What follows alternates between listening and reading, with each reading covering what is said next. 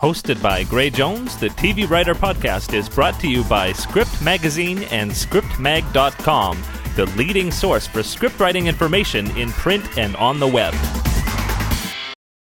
My name is Gray Jones, and I want to welcome you to the TV Writer Podcast, partner of Script Magazine, episode 81 for late July 2013. Well, today I'm so excited to bring you an interview with screen and TV writer-producer Jeffrey Lieber. He's the writer of Tuck Everlasting, co-creator of Lost, creator-showrunner of Miami Medical, and also showrunner of Necessary Roughness, as well as a whole pile of other shows and features in between. You're going to love the interview. Going to get to it in just a few minutes. But I do have a few housekeeping announcements. One of them, and a very important one, is that there will be a change in the release schedule for the podcast.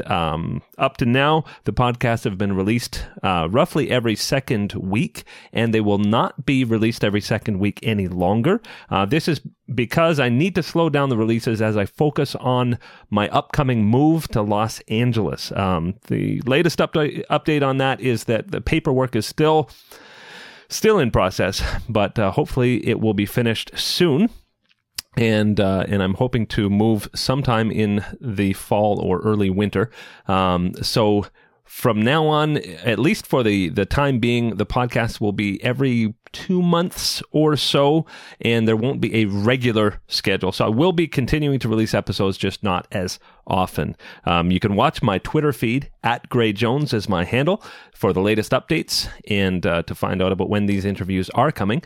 And also, don't forget to bookmark the website at tvwriterpodcast.com. There's lots of great resources there.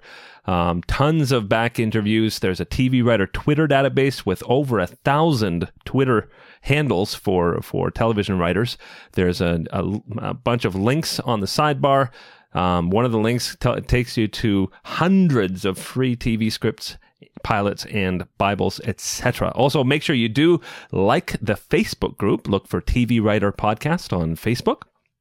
And this is a great time to go back and catch up on episodes you've missed, or rewatch. As I watch the numbers, it does seem like a lot of people are a little bit behind. So this is good to catch up. Go back and figure out which ones that you need to watch. And one great way to do that is, if you haven't noticed, all of the podcasts are now on YouTube. So go to my channel, youtube.com/Graham A. Jones, and you can find all of the podcasts. And why is that cool? One of the reasons is because it allows you to set up your own playlists. So you can set up playlists of your favorite episodes. You can play them on a lot more devices that might not be compatible with the iTunes feed, for instance. So that's pretty exciting. Also, do check out the weekly TV Writer Chat on Sunday nights at 9:30. I'm there most often. That, of course, is 9:30 Eastern. That's 6:30 p.m. Pacific. Find out all the details at tvwriterchat.com. And speaking about TV Writer Chat, this is late-breaking news. I do want to extend congratulations to the winners of the TV Writer Chat pilot program. This pilot writing program has been going on since the beginning of the year, and there are 5 winners whose scripts will be going on to be read by manager Jenny Frankfurt. And their names are Marjorie Scott, Stephen J. Burgess, Mary Guzman, Christina DeMarco, and Michelle Bergamo. So big congratulations. And if you want to find out more about that program, you can go back and read the transcripts that have gone on, and you might just learn something about pilot writing. And as well, just shoot me a note on Twitter if you ever have a question. I'd be happy to answer. But for right now, on to my interview with Jeffrey Lieber. You're going to love it. Let's roll.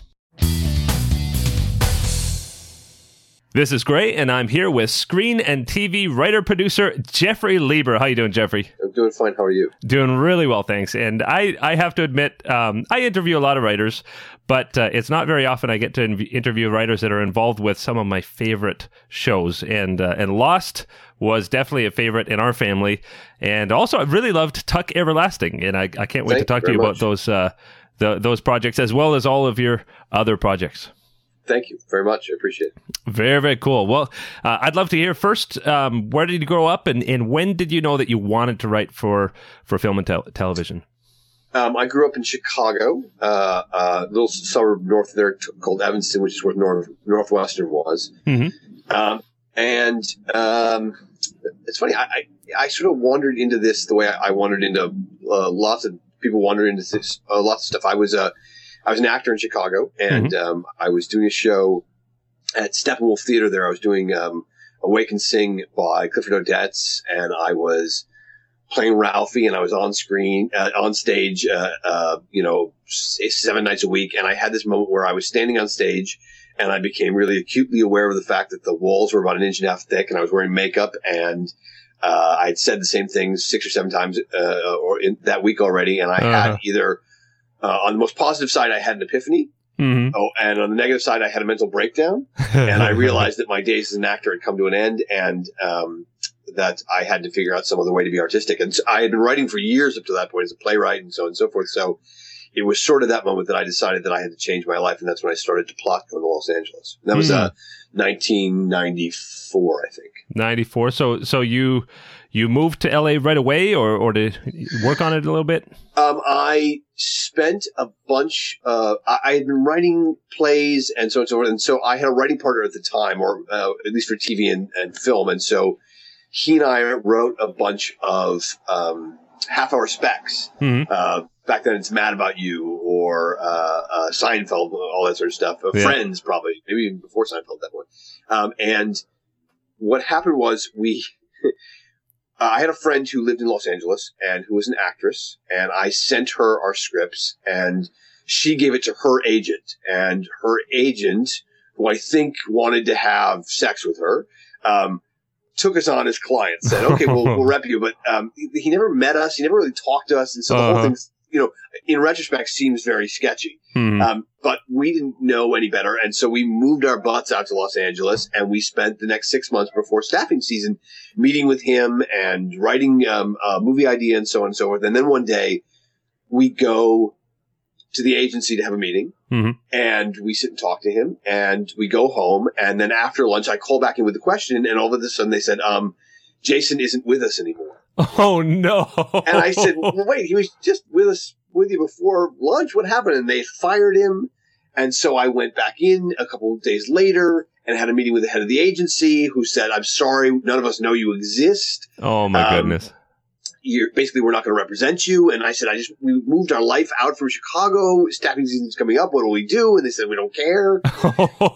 And 8 months passed by, and I'm bouncing around Los Angeles, and I'm getting a bunch of points on my driver's license, and also, terrible things are happening. And then through a long sort of chain of events, we end up meeting another agent who reads our script and says, I'd love to sign you, this time for real, but I'm leaving my agency, and when I land somewhere else, I will take you with us. Interesting. Okay.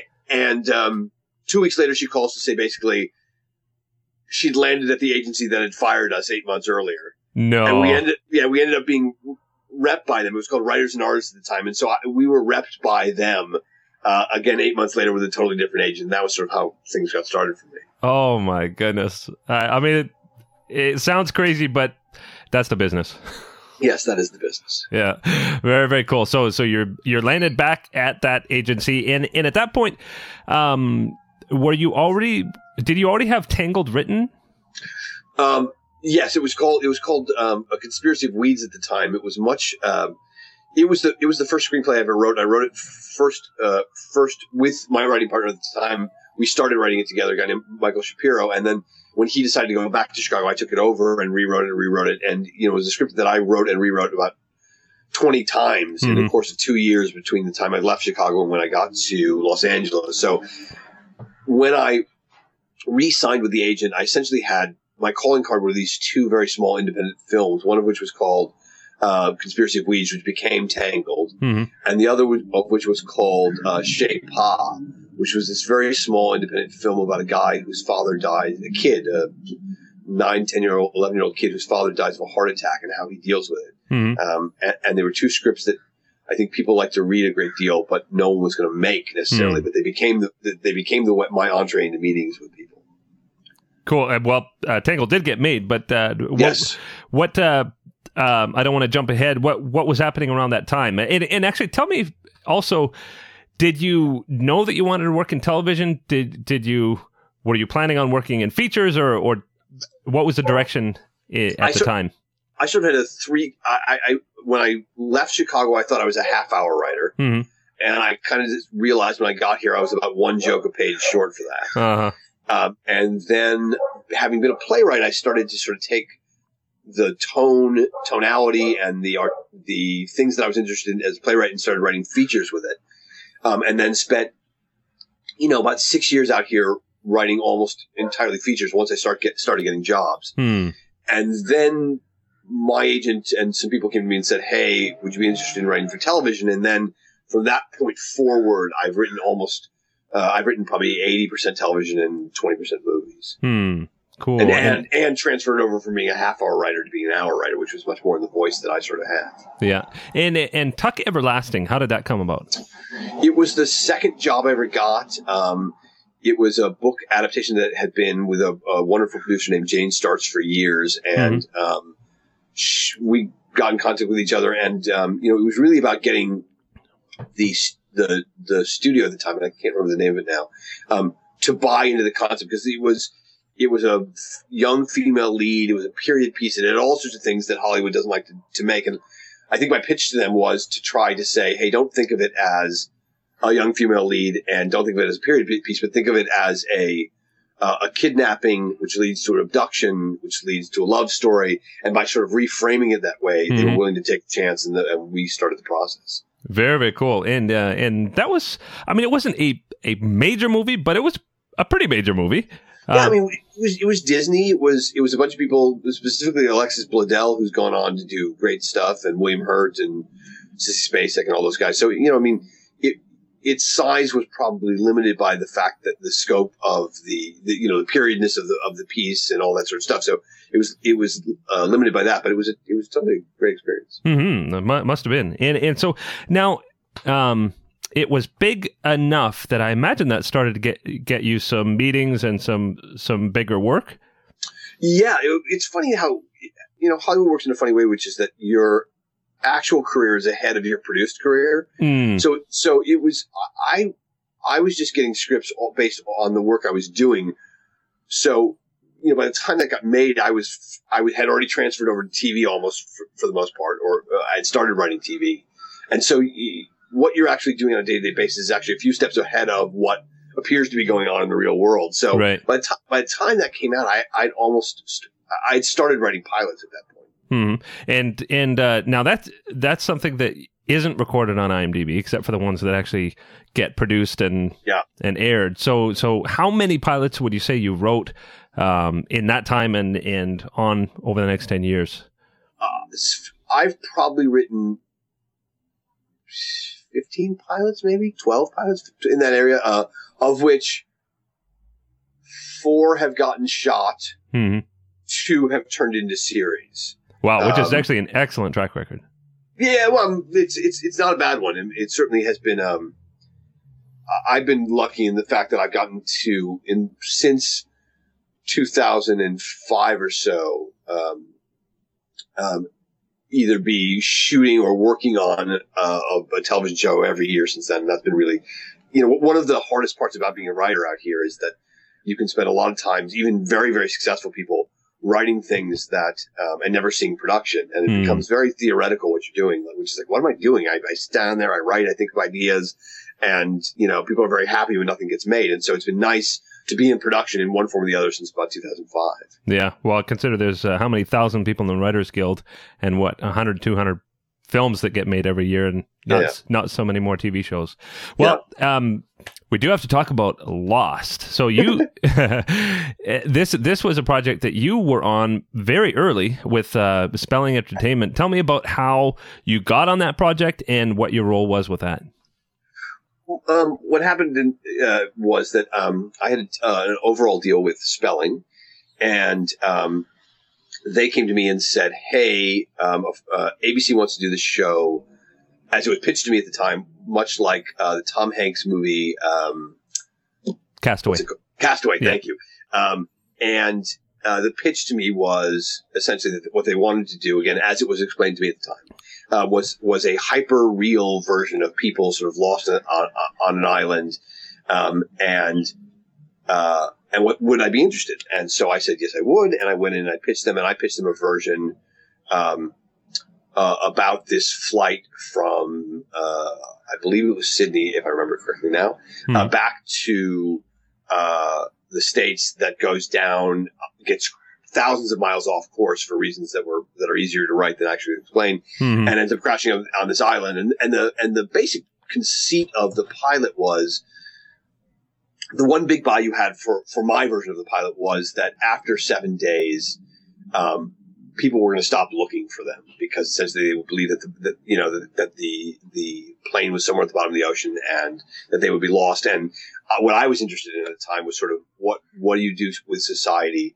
if you could start over completely, right? If you had a second chance, and would you recreate society like we have, or would you do something totally different? And it was very much in the vein of Lord of the Rings, Lord of the Flies. Yeah.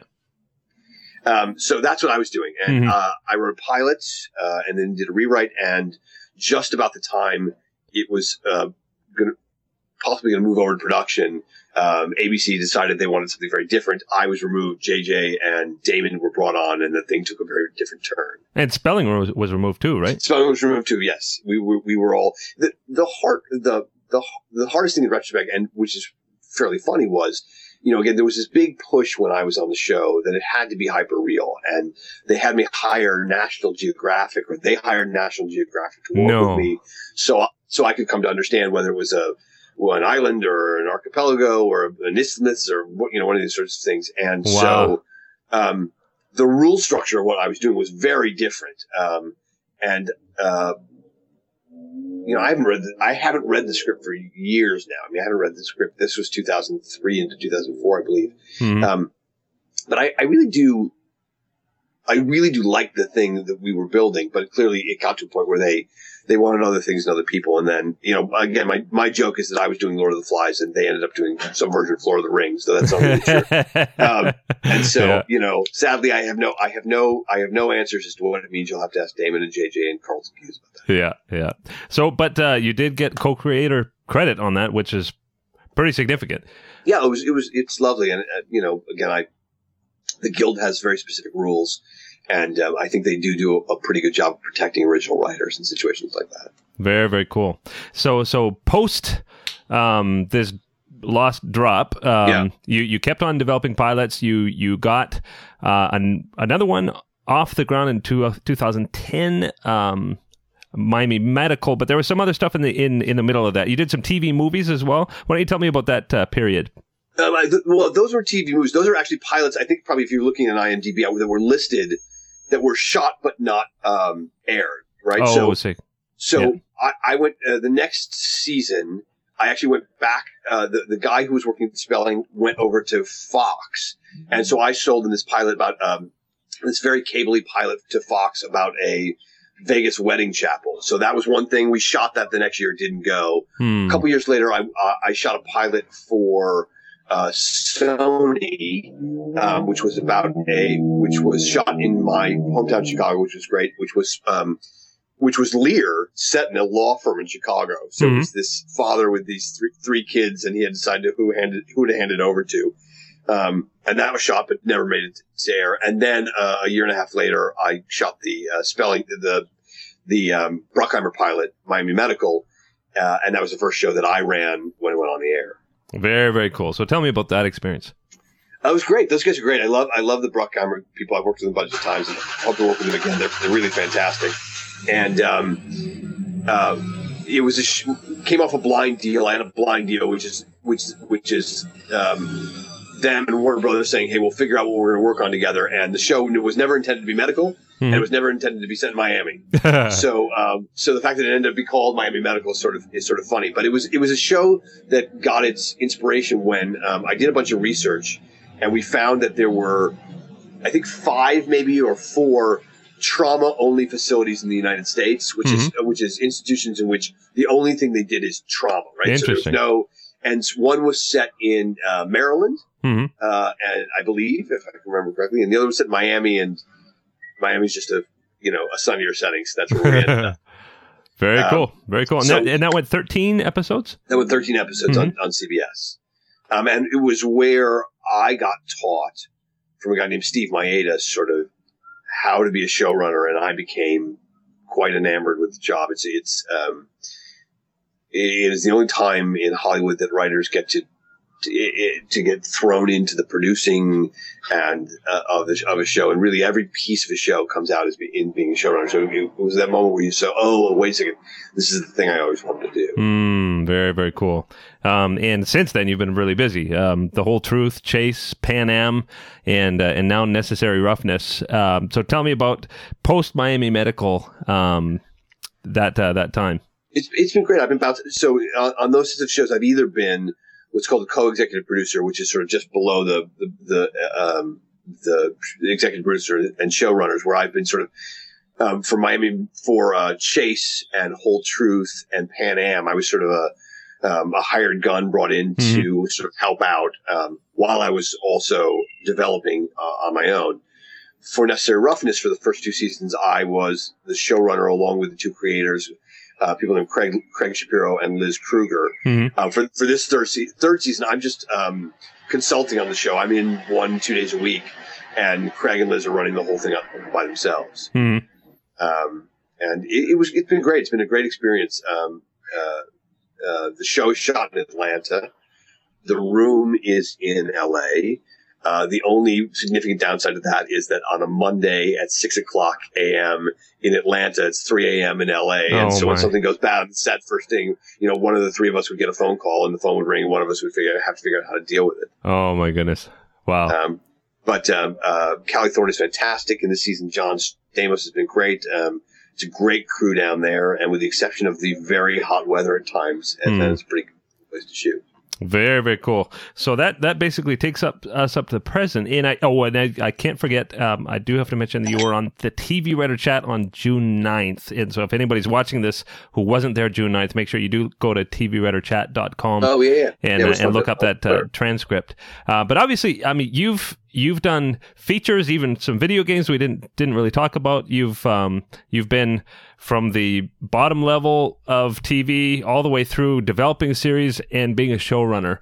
So you've learned a lot along the way, and it's hard to just encapsulate a small part of that. But why don't you tell me some tips that you've learned about what makes a good script, what makes a bad script, what are some of the mistakes maybe you see people making, and what you like to see in writers.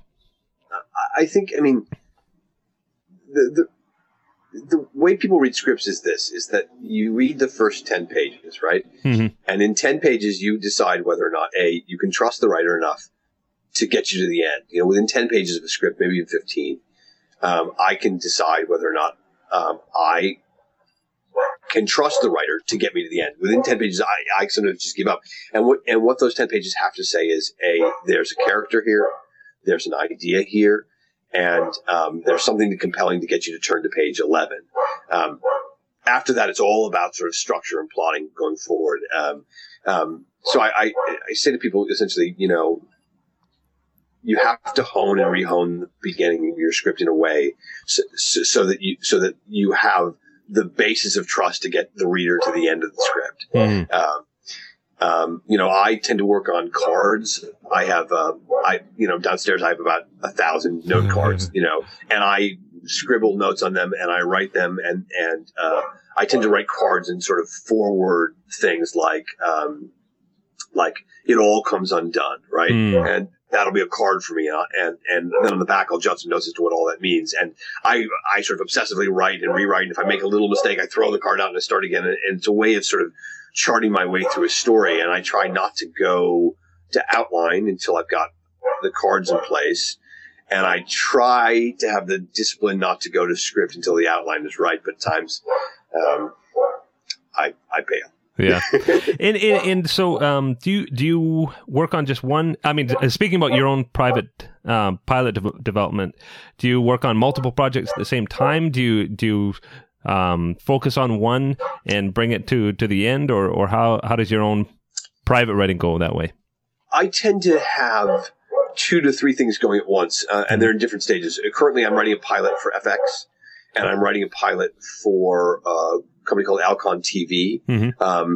So I've got 2 pilots that are in various stages of gestation. Mm-hmm. And then I tend to have one thing sort of in development in my own head where I'm working with another writer, or I'm working with a producer, or I'm, so that there's a constant sense of, I can only sort of work on one thing at a time, but that sort of means like a day or a week, so I can spend a week on something and then, while it gestates in my head, pop over to the other thing or do an outline or something else. So you tend to move back and forth a little bit. But it's not, I'm not really great at being able to say, I'll spend 3 hours on this and then I'll spend 2 hours on that. That doesn't tend to work because all of a sudden characters bleed over into each other and your ideas get frayed. And your goal, I'm thinking, is that you want another series of your own on the air? I would love that. I mean, my hope is that one of these 2 series will get filmed either this fall or this winter. That's the goal. But it's been nice to be. This is the first time in the last. I mean, I have, knock on Wicker, which is below me here. I've been employed or steadily, basically since 1997 when I got my first job. Wow. Either on one thing or 2 things, and this is the first time in all that period of time where I was developing 2 things that sort of came from my own invention, that were completely of my own moment of conception, and so it's a nice time to have 2 projects that sort of came from just things I came up with, and or things that I was vaguely given by somebody else and that have become my own. Very, very cool. And where do you draw from for ideas? When you have 2 or 3 projects of your own, do these come from things you've just observed? Are you somebody who researches in the newspaper and pulls things out of there, or?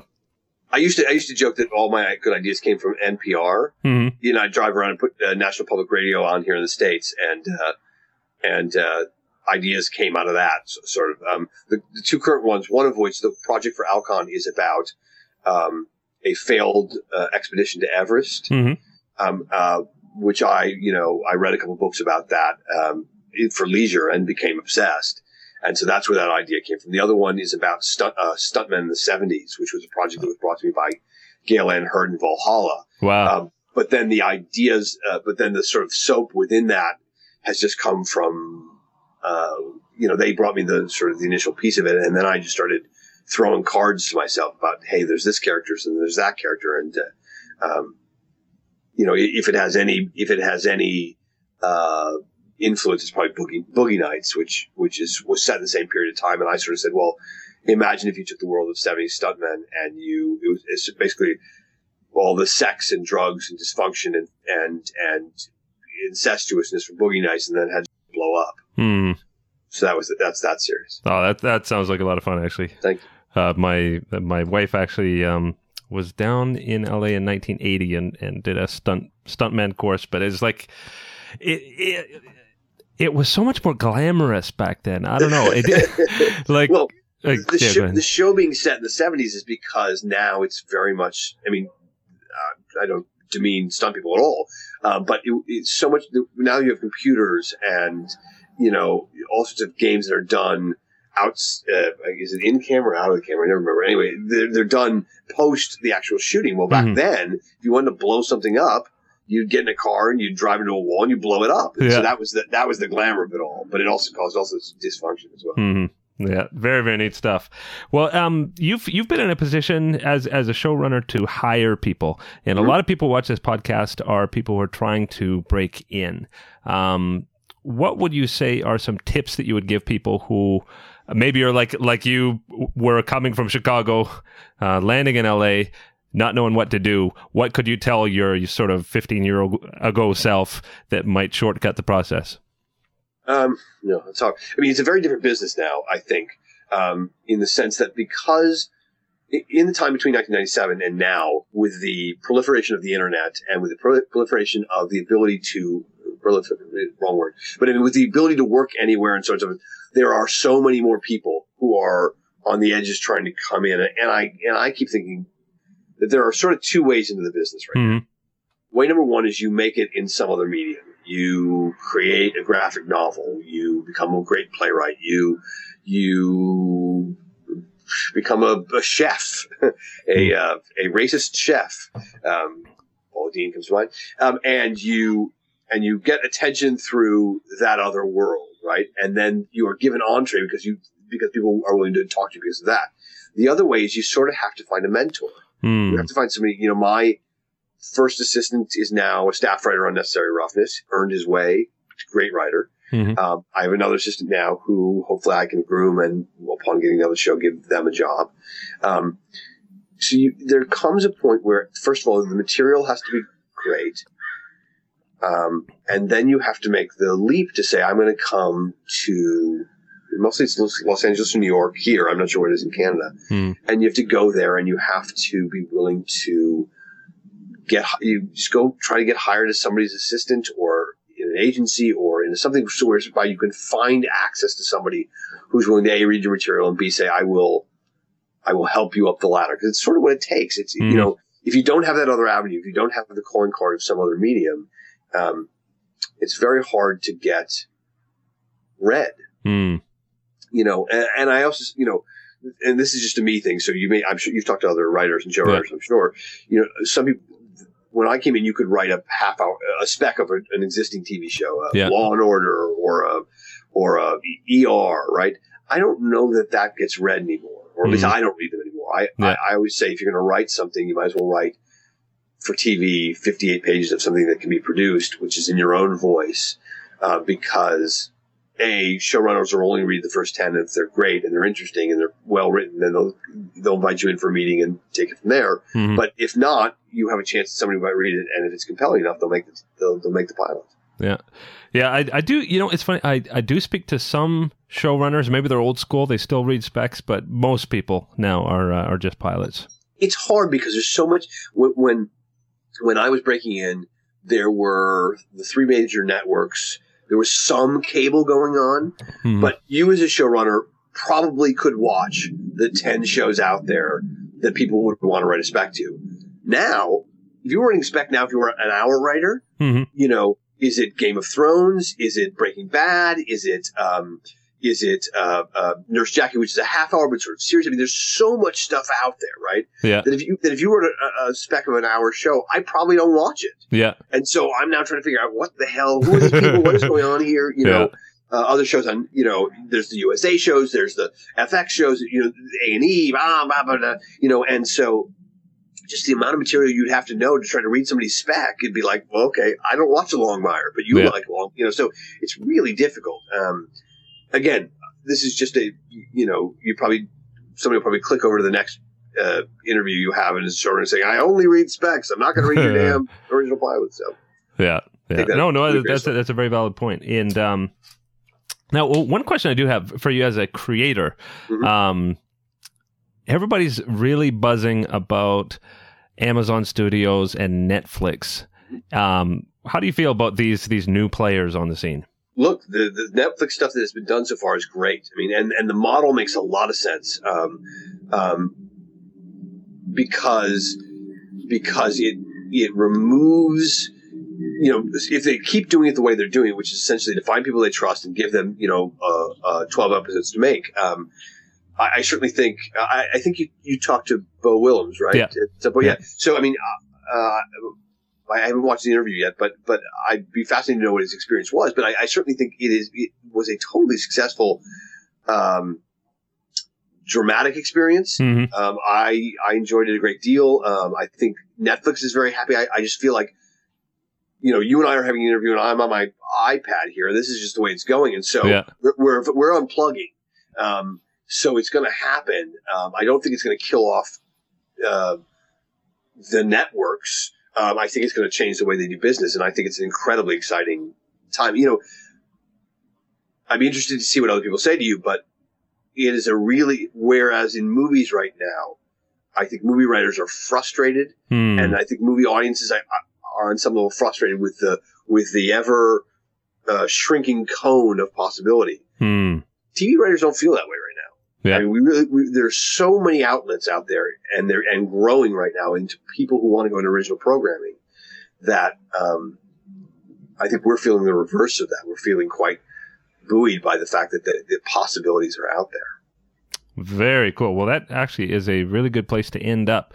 Good. And I know your time is not unlimited, so I should let you get going. But I really, really appreciate you taking the time, and I hope with these two, I've known people who've developed two projects at the same time, and they both got off the ground. So. Well, look, I'm just going to. My first goal is just to get to page 58 and fade to black. So when that happens, that's goal one. Goal two is to get either one of them made and then on the air and then successful. And I appreciate the fact that you have such interest in all this stuff. And if either of them go or whenever I do what's next, if you want to talk again, I'd love to. So sure. Thank you. Great. Okay. Well, thanks so much. Good. Best of luck to you. Thank you. Okay. Bye-bye. Hosted by Gray Jones, the TV Writer Podcast is brought to you by Script Magazine and ScriptMag.com, the leading source for script writing information in print and on the web.